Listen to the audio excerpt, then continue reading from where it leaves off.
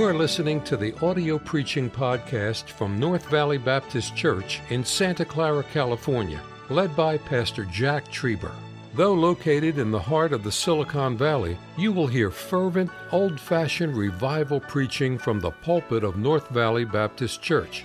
It is our desire that you will be helped by this gospel message. 1 Chronicles chapter number 17, we're going to read verse 16 down through verse number 24. And I want to show you a phrase that jumped out to me as I was studying in my Bible. And we'll read it. If you're able to stand, would you stand with me? And I'll read the verse quickly and let you sit back down in just a moment. 1 Chronicles chapter number 17, verse 16. The Bible said, "And David the king came and sat before the Lord, and said, Who am I, O Lord God, and what is mine house that thou hast brought me hitherto? And yet this was a small thing in thine eyes, O God, for thou hast also spoken of thy servant's house for a great while to come, and hast regarded me according to the estate of a man of high degree, O Lord God. What can David speak more to thee for the honor of thy servant? For thou knowest thy servant. O Lord, for thy servant's sake, and according to thine own heart, hast thou done all this greatness, and making known all these great things. O Lord, there is none like thee, neither is there any God beside thee, according to all that we have heard with our ears. And what one nation in the earth is like thy people Israel, whom God went to redeem, to be his own people, to make thee a name of greatness and terribleness, by driving out nations from before thy people, whom thou hast redeemed out of Egypt. For thy people Israel didst thou make thine own people forever, and thou, Lord, becamest their God." Let me stop and say, God has always been and always will be, but now God is made personal, he's saying. Can I say we know that God is, but there needs to be a time in your life when He becomes your God, a personal God. Verse 23, "Therefore now, Lord, let the thing that thou hast spoken concerning thy servant and concerning his house be established forever, and do as thou hast said." And here's our verse. "Let it even be established that thy name may be magnified forever, saying, The Lord of hosts is the God of Israel, even a God to Israel. Let the house of David, thy servant, be established before thee." Now, David is praising and worshiping God. And here as David offers this prayer to the Lord, he begins to brag on God and the goodness of God in the past. He talks about how good God had been to him personally, how good God had been to his nation. And I believe that as David worships God, it culminates. It climaxes, if you will, into a better understanding of who God is and what God was to David and to his nation. And I think we see that in the phrase in verse 24. The Bible says the Lord of hosts is the God of Israel. But He didn't stop there. Watch the next phrase, even a God to Israel. Can I say it's one thing to be the God of, but it's a sweet thing to know that He's also a God to. For a little while this morning, I want to preach on this thought. Thank God that He's not just the God of. I'm glad He's also a God to. And I want to show you something about our God from those two little words, the word of and the word to, this morning. Let's pray. Lord, I pray for power to preach, please. Speak to our hearts in Jesus' name. Amen? You can be seated. I'm not real big on poetry, but let me read you this poem. It said, "A careless word may kindle strife. A cruel word may wreck a life. A bitter word may hate instill. A brutal word may smite and kill. A gracious word may smooth the way. A joyous word may light the day. A timely word may lessen stress. A loving word may heal and bless." You know, there's a lot of power contained in a word. Calvin Coolidge had a nickname, the President Silent Cal. He chose his words very sparingly. He didn't just run his mouth. That's pretty good preaching right there. But anyway, he made sure that what he was going to say needed to be said. And a lady was going to sit next to him at a dinner party, and she made a bet with one of her friends that she could get the president to say at least 3 words as they sat together at dinner that night. She sat next to the president, and all night long he listened. He sat there and he ate his food and he would drink his drink, but he didn't say a word. He just sat there with his lips sealed. Finally, that woman was a little bit frantic, thinking she would lose that bet, and she told the president, she said, "Mr. President, it would be a blessing if you would say something. I made a bet with my friend that I could get you to say at least 3 words to me, and if you would just say something, say anything, that would be a blessing." And for the first time all night, he opened his mouth. He looked at her and said, "You lose." You see, words matter. What somebody says or what somebody writes carries within it much importance. By the way, that's why you ought not be an idiot on social media. Say amen right there. Words can affect emotions. Words can provide or deny rights. Words can cause wars. Words have shaped nations and changed the destiny of countries. Throughout history, words have sparked major events. I think about these words. These are good words. Give me liberty or give me death. Here's some good words. I like these. Unalienable rights. Here's some good words. I do. Some of you fellas should have shouted right there. Most church members like this phrase in closing. Probably the best words ever strung together are these three words. It is finished. You see, words matter. Not just big words, but even small words can contain within them massive amounts of importance. If you take just one word and move it around in a phrase, it can change the entire connotation, the entire meaning of what is being expressed. For example, I'd much rather be a thin skater on ice than skating on thin ice. Hello? I'd much rather you say Brother Cooper is late than call me the late Brother Cooper. It does matter. Words are important. So you supplement just one word, whether it's full of syllables or just two letters. It's very important. Words matter. Now, every word in our Bible is perfectly positioned by the hand of God. Every word in our Bible is inspired and been preserved for us here inside the covers of the Bible so that you and I can better know the person, the greatness, and the will of our God. Can I say the Bible is not like other books? Other books are given for information, but this book can absolutely transform your life. The Bible's not simply a history book, but it does tell us how everything began. The Bible's not a science book, but it tells us from which all things come from and how they consist and exist. The Bible's not just an inspirational book. It's better than Hallmark, but it will meet every need that you have in your life at every season of life. This book is the very Word of God.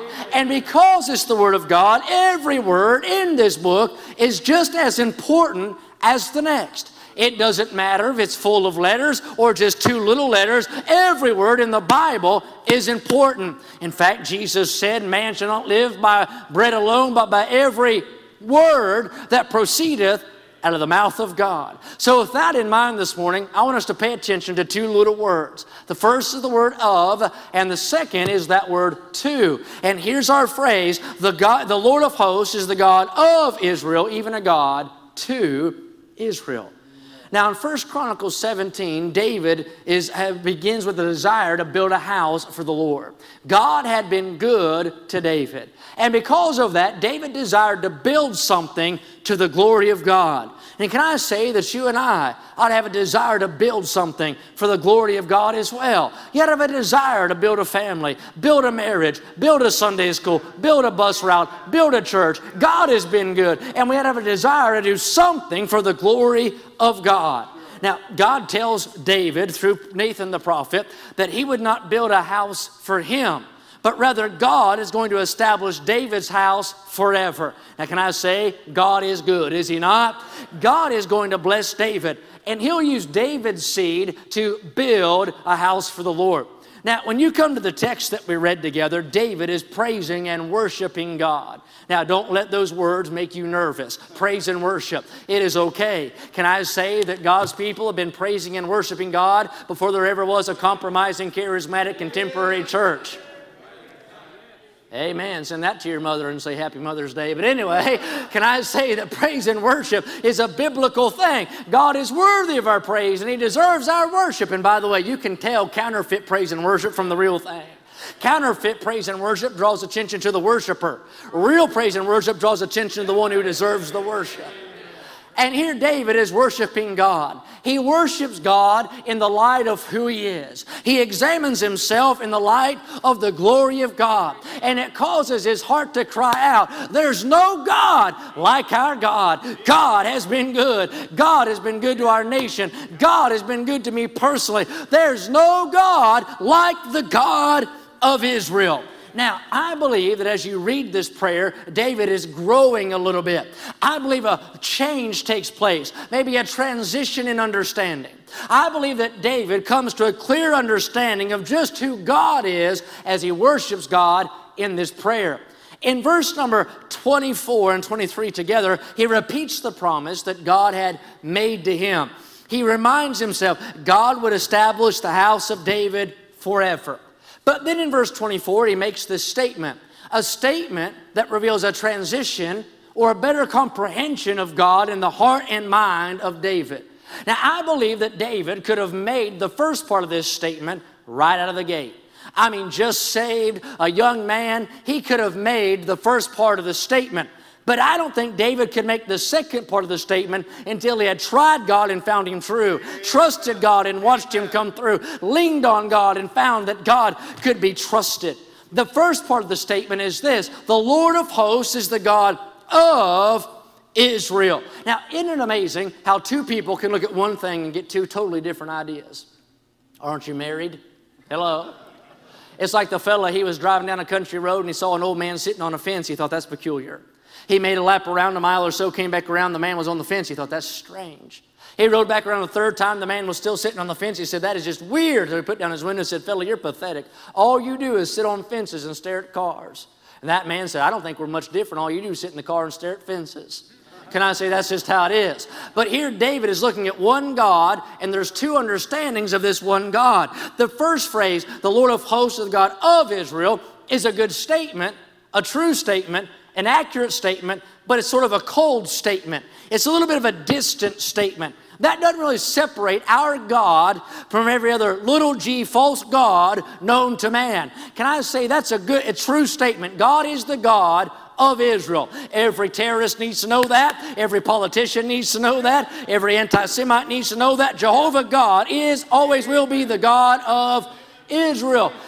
But that doesn't separate him. Can I say the Egyptians had the gods of the Egyptians? The Assyrians had the gods of the Assyrians. I would say that most nations, most religions and cults would have the gods they could say, that is the God of that respective religion or cult or group. That doesn't separate our God. But David goes further. He doesn't stop there. He comes to a truer understanding of God, and he takes it further and deeper. And he said he's not just a God of, he's even a God to Israel. Now, can I say the false gods have to stop at being a God of? They can't survive the transition from of to to. They perish in that gulf. They can't span the divide. They can be a God of, set up in worship, but they can't return adoration. They can't return affection. They can't return love. They can be a God of, but David said that's not our God. He's more than just a God on a throne, aloof and distant, a God who doesn't know and a God who doesn't care. He survives the transition of being not just a God of, he's also a God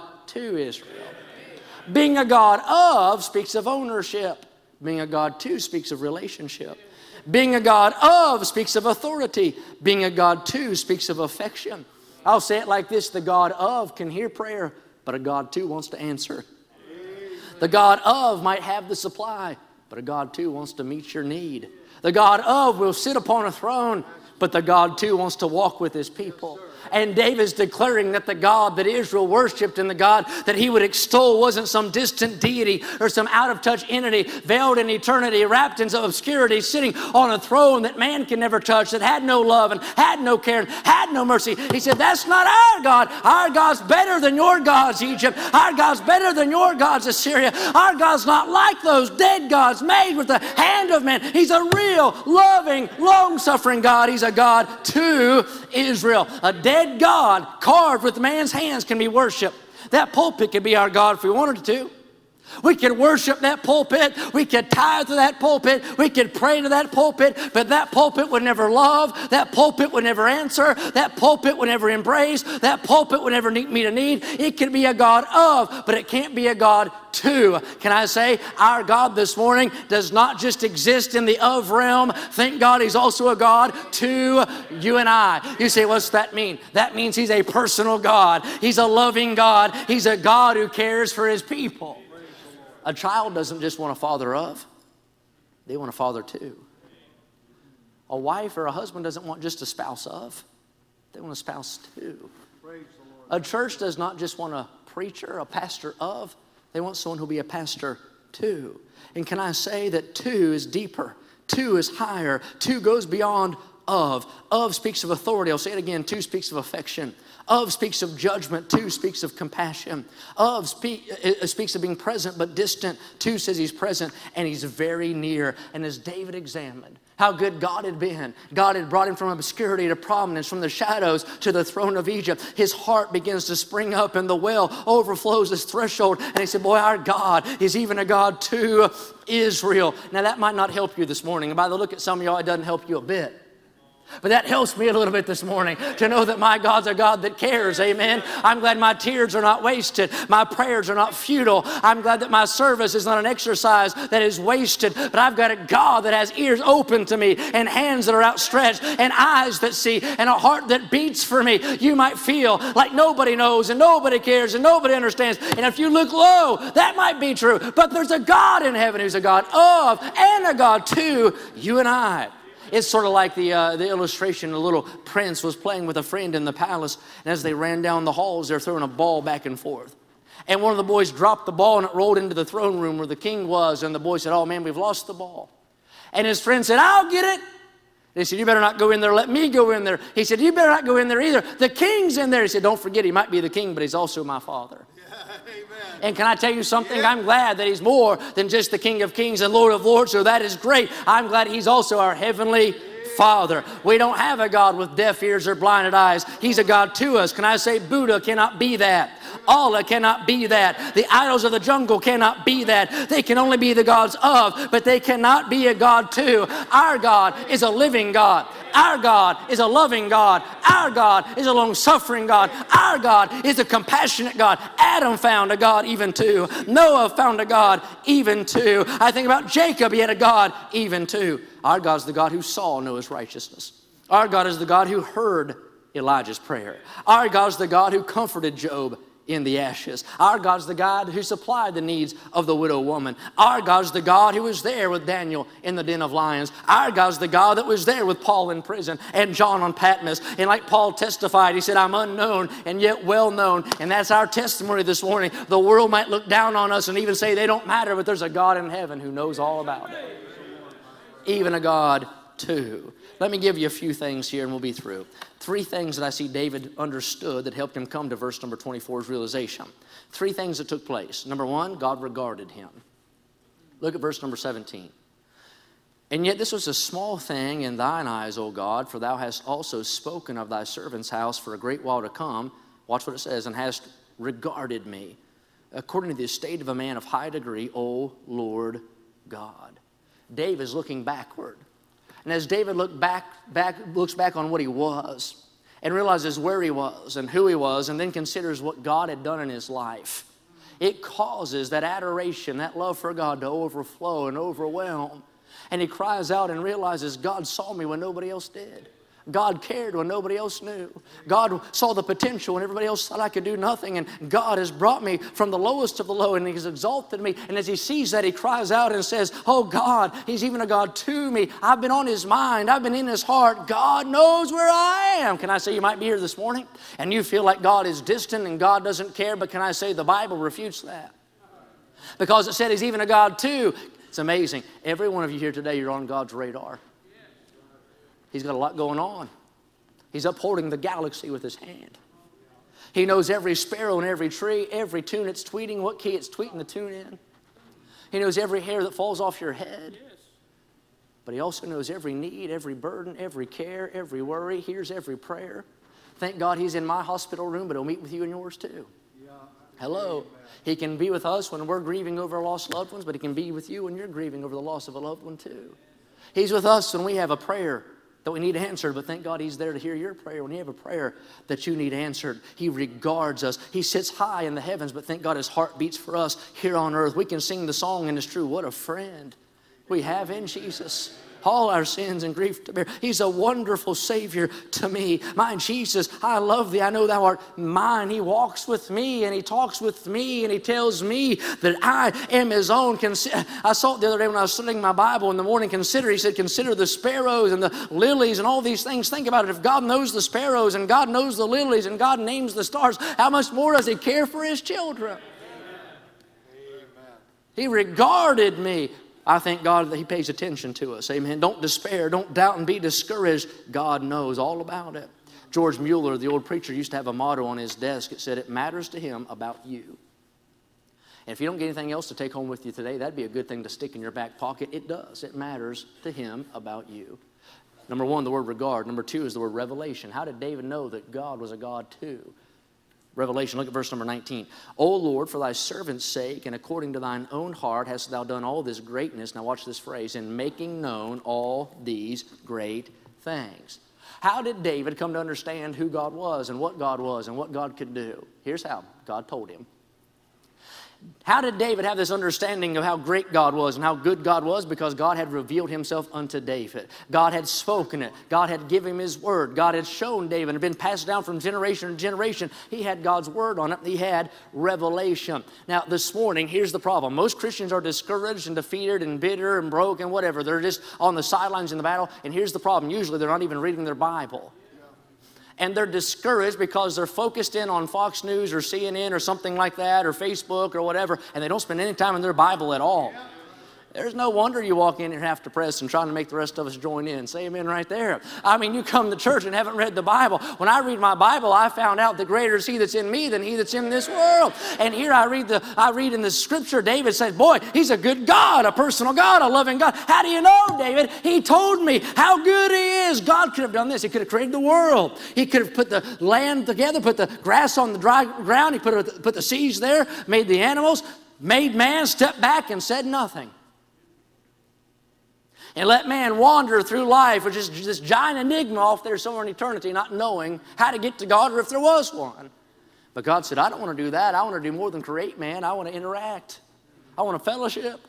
I want to walk with man. So what did he do? God, by the Holy Ghost of God, moved the hands of men. And he had them write exactly what God wanted written down. And all these men spanning different generations from different areas of the world with different backgrounds penned a book that's in perfect unity and perfect harmony. Why? That we might know God and we might have a clear understanding of who he is. You go to churches and people testify and say, God's good. How do you know? I'm glad he answers prayer. How do you know? I'm glad he saves sinners. How do you know? Thank God for heaven. How do you know there's a place called heaven? Hello? Because he told us so. There's never been a pulpit spoke yet. Hello? There's never been a statue that spoke yet. There's never been a man-made image, an idol, that's spoken yet. And yet the God of gods, the God of creation, has spoken to us in his word. Thank God, wonderful things. I said the other day, in the Bible I read, but this is the dearest that Jesus loved me. One man said, God has condescended to become an author, and few men will read the book he wrote.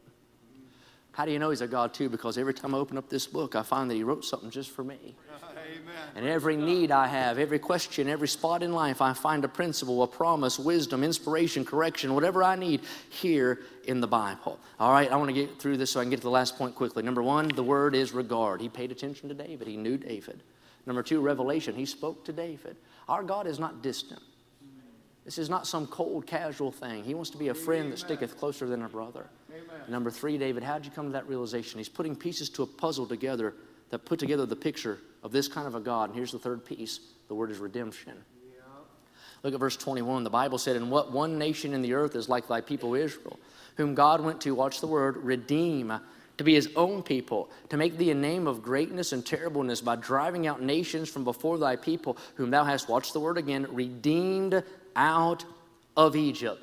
So this is the final piece of truth that David puts together to get this picture of who our God is. David goes back to a former day when his people were not free, they were in bondage. They were not at liberty, they were in captivity. Their life was not light, their life was darkness. Their back had been riven by the whip of the taskmaster. They were slaves to Pharaoh, making bricks for him. Their life was hard and their life was miserable, and it seemed like all hope is gone. But he remembered God made a way when it looked like there was no way. Their story did not end in captivity. Their story did not end in bondage. They did not die making bricks for Pharaoh in Egypt, but God with his strong arm came and redeemed his people. He set them free. And as David thought about the fact that they once were in chains, but now they're not. They once were in bondage, but now they're not. They used to be in darkness, but now they're not. He began to cry out, oh, I'm glad that's not our God. He's not like your God, Egypt. He's not like your God, Assyria. Your God can't deliver, but thank God he can deliver. Our God has redeemed. I'd say David began to sing, redeemed, how I love to proclaim it. Redeemed by the blood of the Lamb. Now let me call time out and make this statement. I believe, listen, let the false gods stand upon their man-made pedestals. Let their followers bow down before their cold, unresponsive images. Their images that cannot touch and cannot feel and cannot love. But you and I should shout till we have no more voice that our God's a God that gave his life for you and I. We once were in darkness. We once were in chains. We once were in bondage. But thank God he set us free. I'm not going to hell today. I'm not going to a place without God today. Why? Because of redemption. You're here this morning and say, I just don't know if God cares. Why don't you go to Calvary?